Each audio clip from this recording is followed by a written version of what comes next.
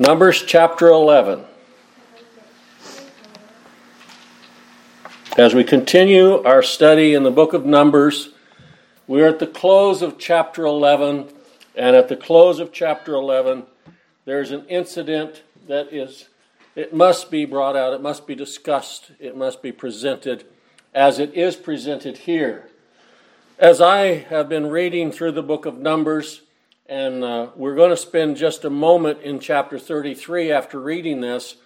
In chapter 33, there are multiple places where the children of Israel stop for a moment. We'll just leave it at that for a moment. But turn with me to Numbers chapter 11. I want to read verses 33, 34, and 35. The title of my message today is Trail of Tears. Trail of Tears. While the flesh, now God had granted the children of Israel meat in the form of quail. Most of the people were not happy with just manna. And so he gave them meat to eat. And in verse 33, we find out how they appreciated or didn't appreciate this gift that God had given them. It says, while the flesh was yet between their teeth, ere it was chewed, the wrath of the Lord was kindled against the people, and the Lord smote the people with a very great plague. Verse 34, and he called the name of that place Kibroth Hattaavah, and that word means graves of lust. Graves of lust. And then it says, because they buried the people that lusted. And the people journeyed for Kibroth Hattaavah unto Hazeroth, and abode at Hazeroth. Now if you go to the next chapter, chapter 12 and verse 16, we have these words. And afterward the people removed from Hazeroth and pitched in the wilderness of Paran. So this is a stopping place that the children of Israel had. Now we know from previous readings, from previous studies of the book of Numbers, that they moved when the Spirit or the cloud moved, or when the fire moved, they moved, and when it stopped, they settled down. And this is going to be the way that they travel. Now if you turn with me over to the book of Numbers chapter 33, I'm not going to read this entire chapter, but we notice in chapter 33 that there's a list of the places where the children of Israel were for 40 years. It begins in Ramses, in Egypt. That's where they started their travels from. And it goes through the land there. It tells us in verse 3, they departed from Ramses in the first month of the 15th day, the first month on the morrow after the Passover. And their journeys began at that point. And if we go down to the end of that, and I think there's 46 different places that are shared in this chapter where the children of Israel stopped for some period of time, and then they moved on for the next period of time. It tells us there towards the end of that chapter, it says that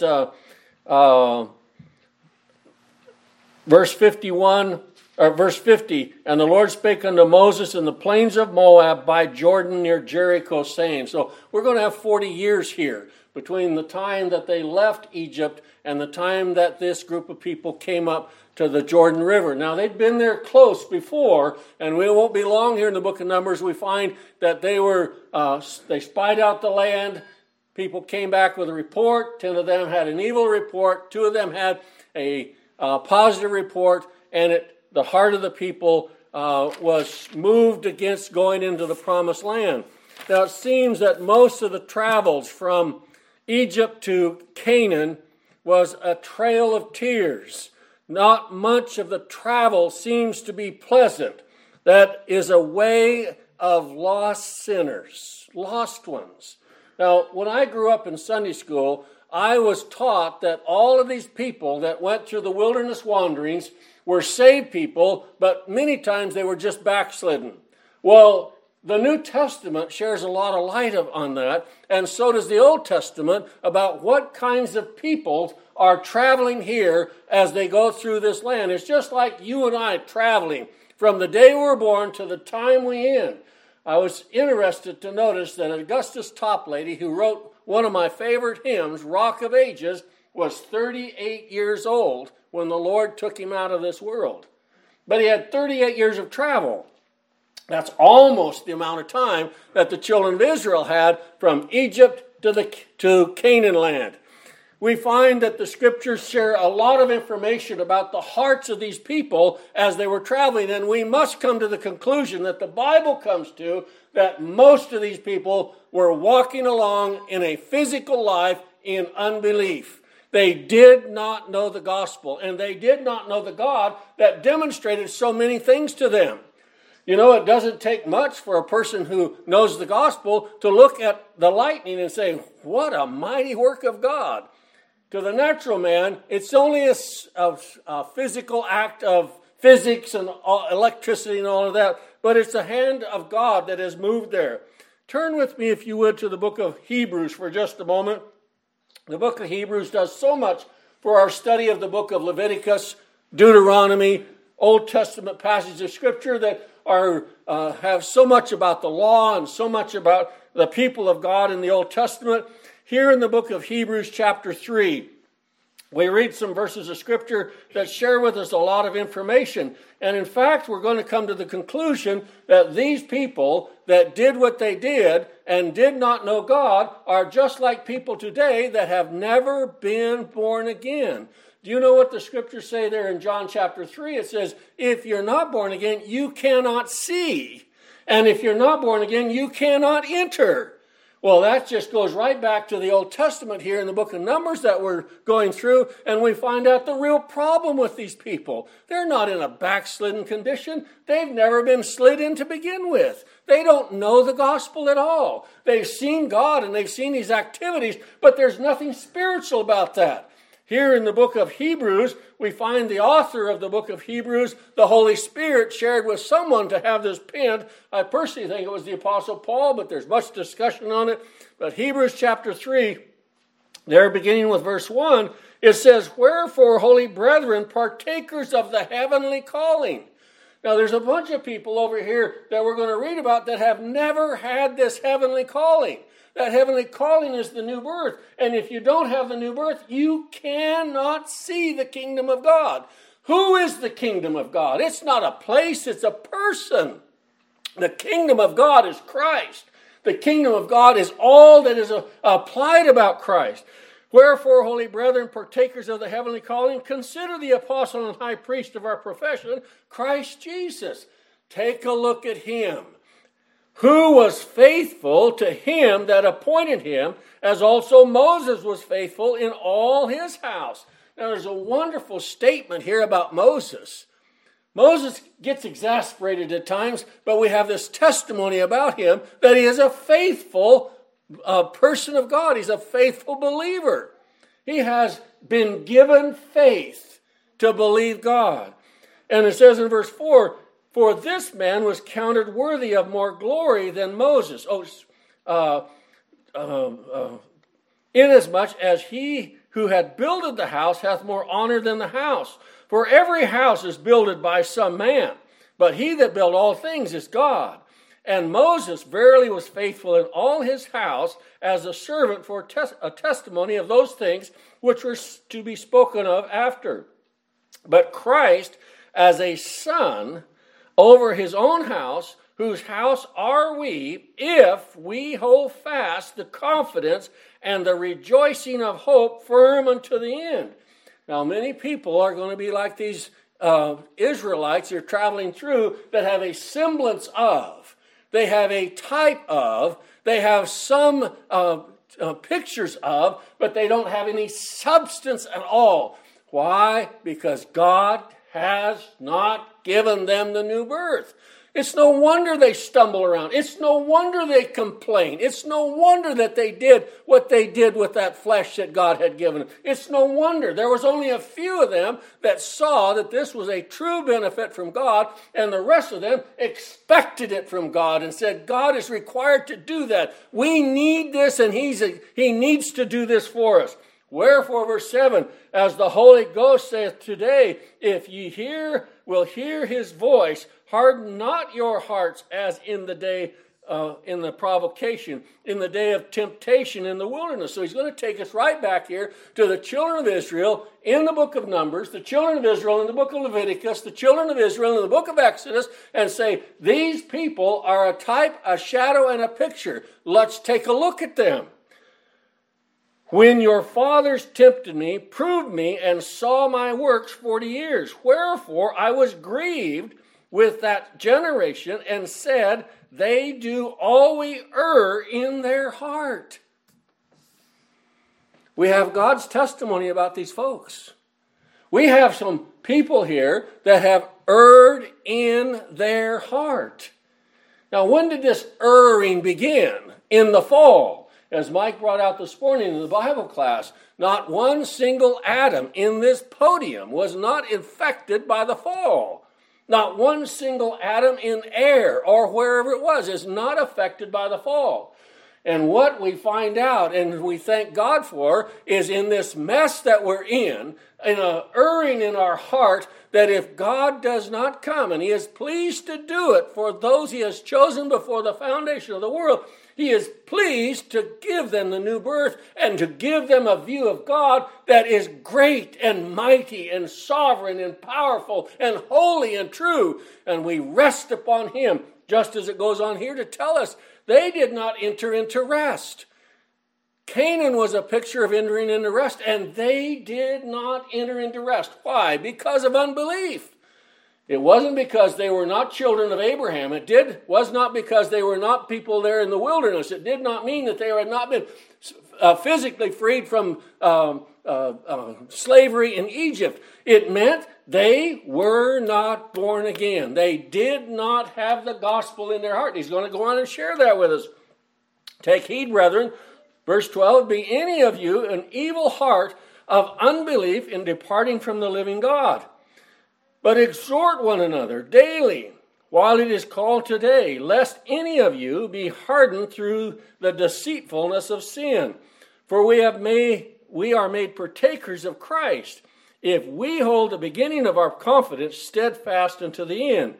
While it is said, today, if ye will hear His voice, harden not your hearts, as in the provocation. For some, when they had heard, did provoke, howbeit not all that came out of Egypt by Moses, but with whom was he grieved 40 years, as it is not with them that had sinned, whose carcasses fell in the wilderness. And to whom sware he that they should not enter into his rest, but to them that believed not. So we see that they could not enter in because of unbelief. A trail of tears for 40 years for most of these people. They're going to go from one place to another place, just like we do in our natural life. Going from one place to another place. Now, we might even not even move across town, but we're going to go from one place to another place in our mind about what we think is right. And then we find out in the end, as people stand before God in that day and find out that all the good works that they ever performed does not count for one iota of peace with God. So, here in the book of Hebrews, and turn with me again to that book of Hebrews, this very next chapter. Let us therefore fear, lest the promise being left us of entering into His rest, any of you should seem to come short of. He's dealing with people that are under the name of Israelites, under the name of Christians, and a whole bunch of them are bitter towards God. They are complainers towards God. They're not satisfied with Christ. They're not satisfied with the manna. They're not satisfied with the way God's taking care of them. And they're just interpreting to other people, we don't know anything about the God that you know about. I don't think there's been any harsher words ever said to me but over this one subject, that salvation is of the Lord in totality, beginning to end. Nobody has any part of it except God move on us first. Verse 2 there in Hebrews 4 says, "For unto us was the gospel preached as well as unto them." Now we have this removed, that they didn't even hear the gospel. Oh, yes, they did. They saw the gospel. They heard the gospel. But what was the difference? It was not mixed with faith. Now we have religions come along and say, see, they need to have faith. Well, the Bible teaches us who gives that faith. Who's the one that supplies that faith? Where does that faith come from? It doesn't come from our hearts that are wicked and sinful. It doesn't come from inside of us. It comes from the Lord and the Lord alone. He is the author and finisher of our faith. It tells us that there's a rest, yes, but that rest is in Christ. And when we are resting in Christ, we cease from our works as He ceased from His works. Now, these people are going to go through their 40 years, most of them, majority of them, lots of them, who knows the number, and they're going to witness a miracle. I figured up last night that they're going to witness from 150 to 300 deaths a day after they come to Kadesh Barnea, because the Lord said, all of you that are 20 years and old and older are going to die in the wilderness, and these all died in unbelief. It was a sentence placed upon them. They were not going to enter into this land. There's only 3 that I know of that entered into the land. I have no problem with Aaron. Aaron was called a saint of God.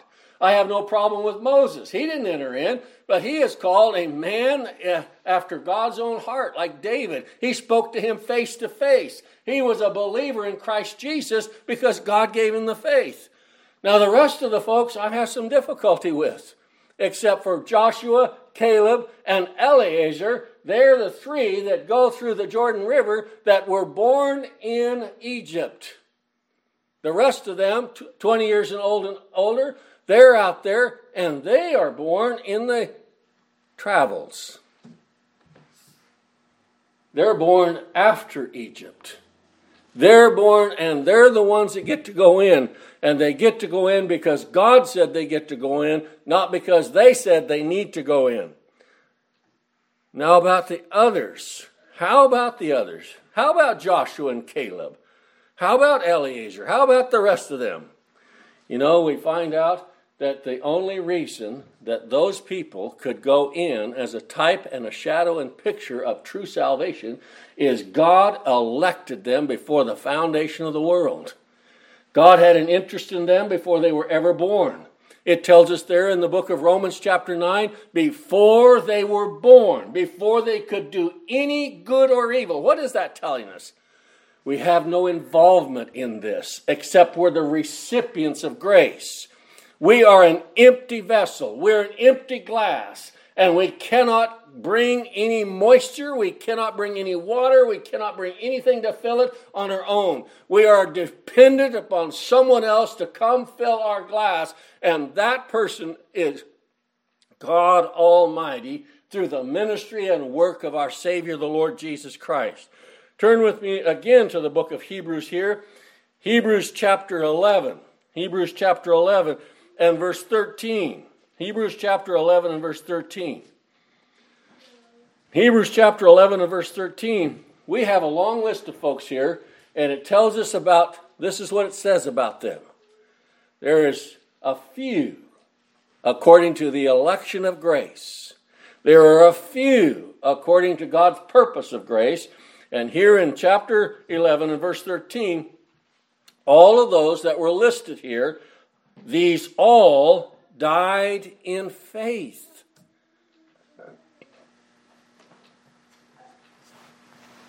Noah died in faith. These died in faith.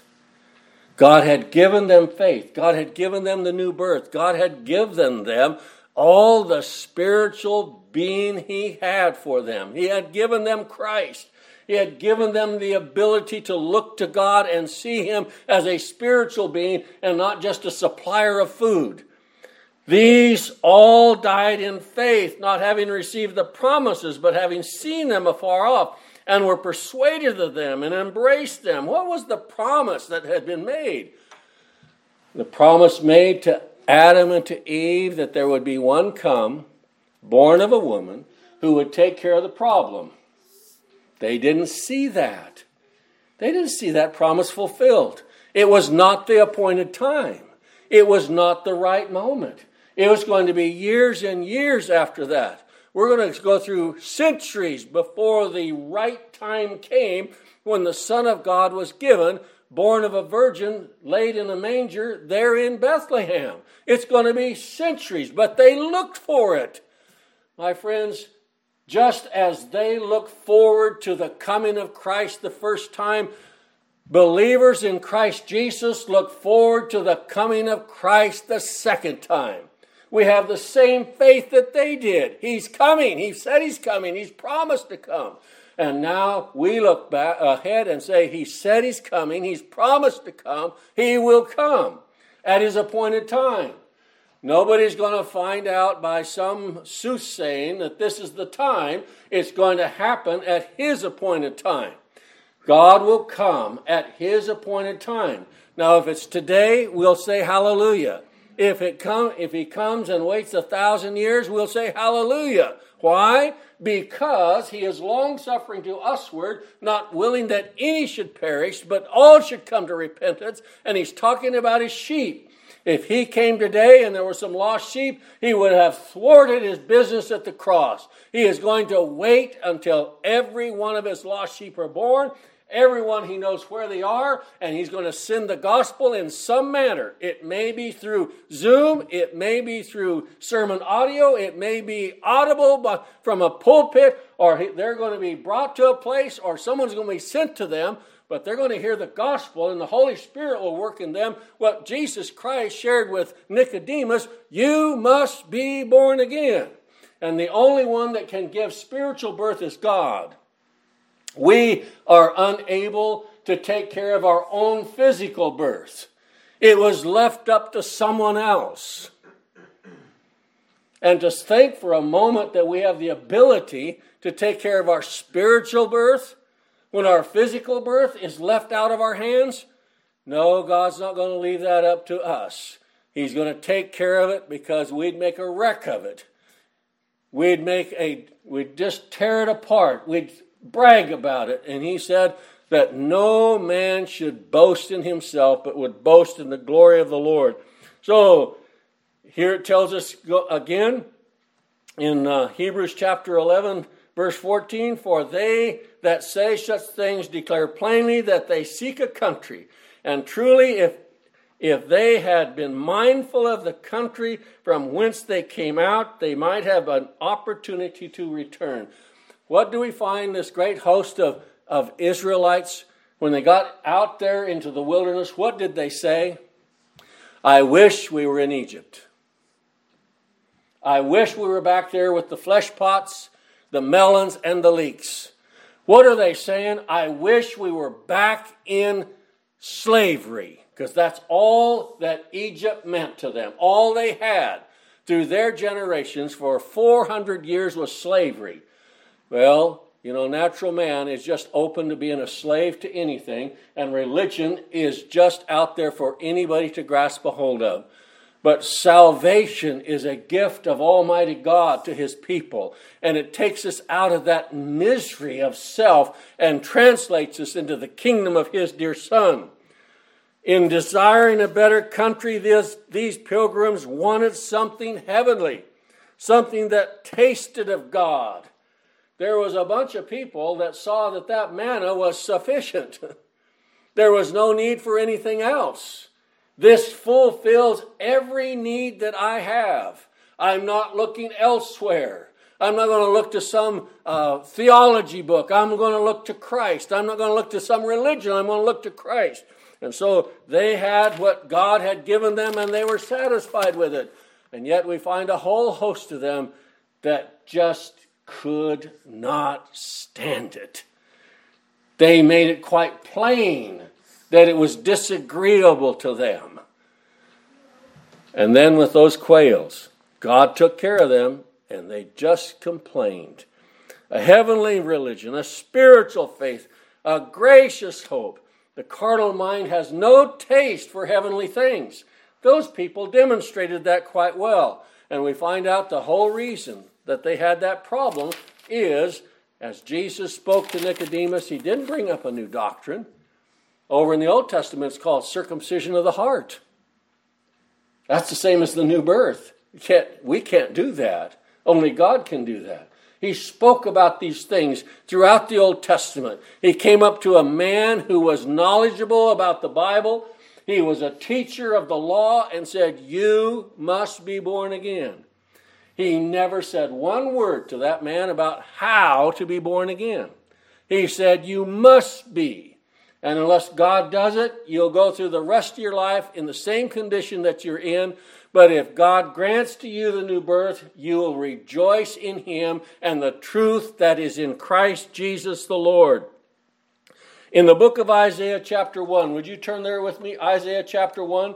In Isaiah chapter 1, Isaiah, by inspiration, realized the trouble that we're in, the problem that we face. Isaiah chapter 1 and verse 9, he says this, as he speaks about Israel. And Israel, so often in the Old Testament, is a picture and a type and a shadow of the church. And he says here, "Except the Lord of hosts had left unto us a very small remnant." If he hadn't been involved and he hadn't taken care, there would be nobody. In fact, he goes on to say there, we should have been as Sodom, and we should have been like unto Gomorrah. Now, I have never found anybody that has raised their hand that wanted to go live in Sodom and Gomorrah, especially when we know what's going to happen to that place. But here he said, this is where we should have been. We should have been destroyed. If it was up to ourselves, we would have been. But by the grace of God. And in the same book, Isaiah chapter 10, and there in verse 20, 21 and 22, Isaiah chapter 10, verse 20, the scriptures share this, "And it shall come to pass in that day that the remnant of Israel and such as are escaped to the house of Jacob shall no more again stay upon him that smote them, but shall stay upon the Lord, the Holy One of Israel, in truth." Verse 21, "The remnant shall return, even the remnant of Jacob, unto the mighty God." This is the promise of the Lord, that he is going to bring the remnant, even though they are born in the same fashion that everyone else is, and have the same corrupted heart that everyone else has.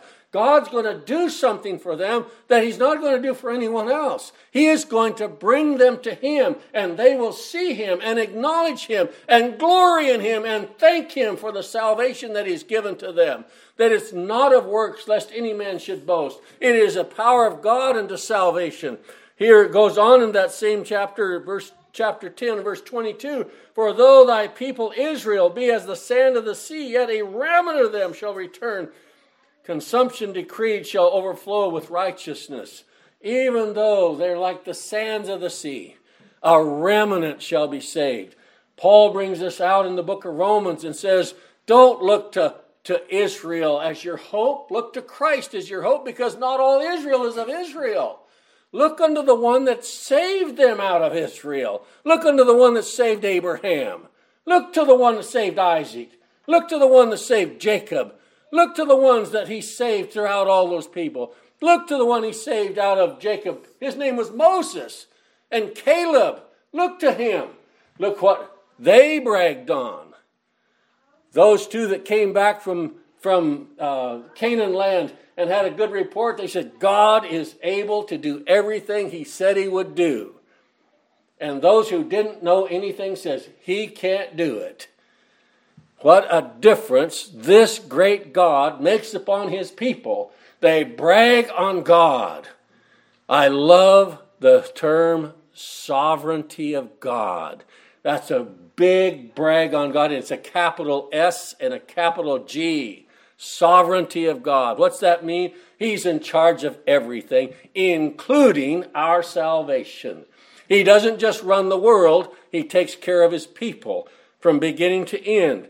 Isaiah chapter 11, one more chapter there. Isaiah chapter 11.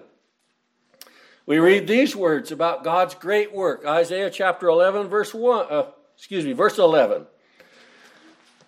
The scriptures share this, and it shall come to pass in that day that the Lord shall set his hand again the second time to recover the remnant of his people. They're going to be, now, religion, commentaries will say, this is talking about them being brought back out of Babylonian captivity. Well, Babylonian captivity to the church is just another sign, another picture of where we are by nature. We might go through a reformation. We might go through a religion. We might go through all sorts of things, and yet we're still in the same position that we were by nature, imprisoned by sin, held by sin. Well, it tells us here, it shall come to pass that the Lord in that day shall set his hand against the second time to recover the remnant of his people, which shall be left from Assyria and from Egypt and Pathros and from Cush and from Elam and from Shinar and from Hamath and from the islands of the sea. I will get my people out of everywhere they are, and I'll bring them all to Zion. We may not move from New Guinea. We may not move from Oregon. We may not move someplace to another place. But he's going to bring every one of his people to Zion, and we will worship at his feet. We will love him, and we will love his truth. We'll love the truth of the gospel. We'll love every bit of it. And when it's revealed to us, we'll grab a hold of it like a piece of manna cake and say, how delicious this is. And then tomorrow when he reveals something, oh, here's another piece of manna cake and how delicious it is. What's it taste like? Sweet oil. The Lord Jesus is sweet to the mouth of a believer. Oh, there's not one bone to pick out. There's not one sour piece. I remember my dad telling about giving my mother a pear off of a seedling pear tree. And he pretended like he ate part of it, and then he handed my mother, and it was just as bitter as gall. You know, Christ is never that way. Never that way. The worst that we ever go through is when we find out that what we've been taught all our life is a lie. That's the worst. Well, Christ fulfills, takes care of. In the book of the Psalms, Psalm 107 and verse 2, we're going to find there a passage that most of the time we're going to notice that Moses and Joshua and Caleb, I believe they understood like God's people understand today. These folks are doing no better than they can do. They just can't get any higher. If you don't know Christ, you just can't get any higher. You can't worship him. You can't love him. You can't love his people. It's just an impossibility that we have in our life. But here in Psalm 107 and verse 2, the scripture says, let the redeemed of the Lord say. Now, I like to interpret this. Sometimes I look at it and say, okay, if you're redeemed, say so. But I think it says more than not that. Let the redeemed of the Lord say so. I've been given this, so. I've been given that, so. I believe Moses said that so often. They can't do any different than they're doing. They can't get above the edge of the glass. They're just without God, without help, without hope in this world. They can't do any different. I remember going home and turning on the TV when I was a kid and watching a football game. Dad said, those people should be in church. Well, they're doing what comes natural. They're doing what they want to do. Worshiping God is a gift. It's a gift given by God to us to worship him. In Deuteronomy, we read there in chapter 32 of Deuteronomy, Jacob, he found him in a desert land. You know, that's what it says about Jacob. Now, he's found out there in the Canaan. That's where they're headed. That's where Jacob was born. You know, it was a place that had fertility, and yet when it came to Jacob and his spiritual welfare, it says that he found him in a desert land and in a waste, howling wilderness. He led him about. Isn't that wonderful that God would take and picture for us this Jacob, who is going to be the same Jacob that is mentioned in the book of Malachi. It's chapter 1, Jacob have I loved and Esau have I hated. Paul was used by the Holy Spirit to write there in the 9th chapter of the book of Romans and say, it's written in the Old Testament, it's written in the Scriptures, Jacob have I loved and Esau have I hated. This Jacob, where did God find him? He found him in a waste, howling wilderness. Where did he find us? In a waste, howling wilderness. A wilderness of self, a wilderness of religion, a wilderness. We had nothing positive around us. And he is the one that lifted Jacob out of that place. He's the one that lifts his people out of that place, out of that terrible, terrible pit that we're in, and puts our feet on the solid rock. In the book of Jeremiah, turn there with me if you would, the book of Jeremiah. How did Moses get turned? How did Jacob get turned? How did David get turned? How did Peter and Paul get turned? Why did they have such a drastic change, a revelation? What happened to them? Why? Were they just going along one day and think, well, I think I'll be a Christian today? That's not what happened to them. I was visiting with that preacher, and he said, what do we do before the Lord saves us and we hear the gospel? You know what he said? We run. That's our natural inclination with the gospel, is just run.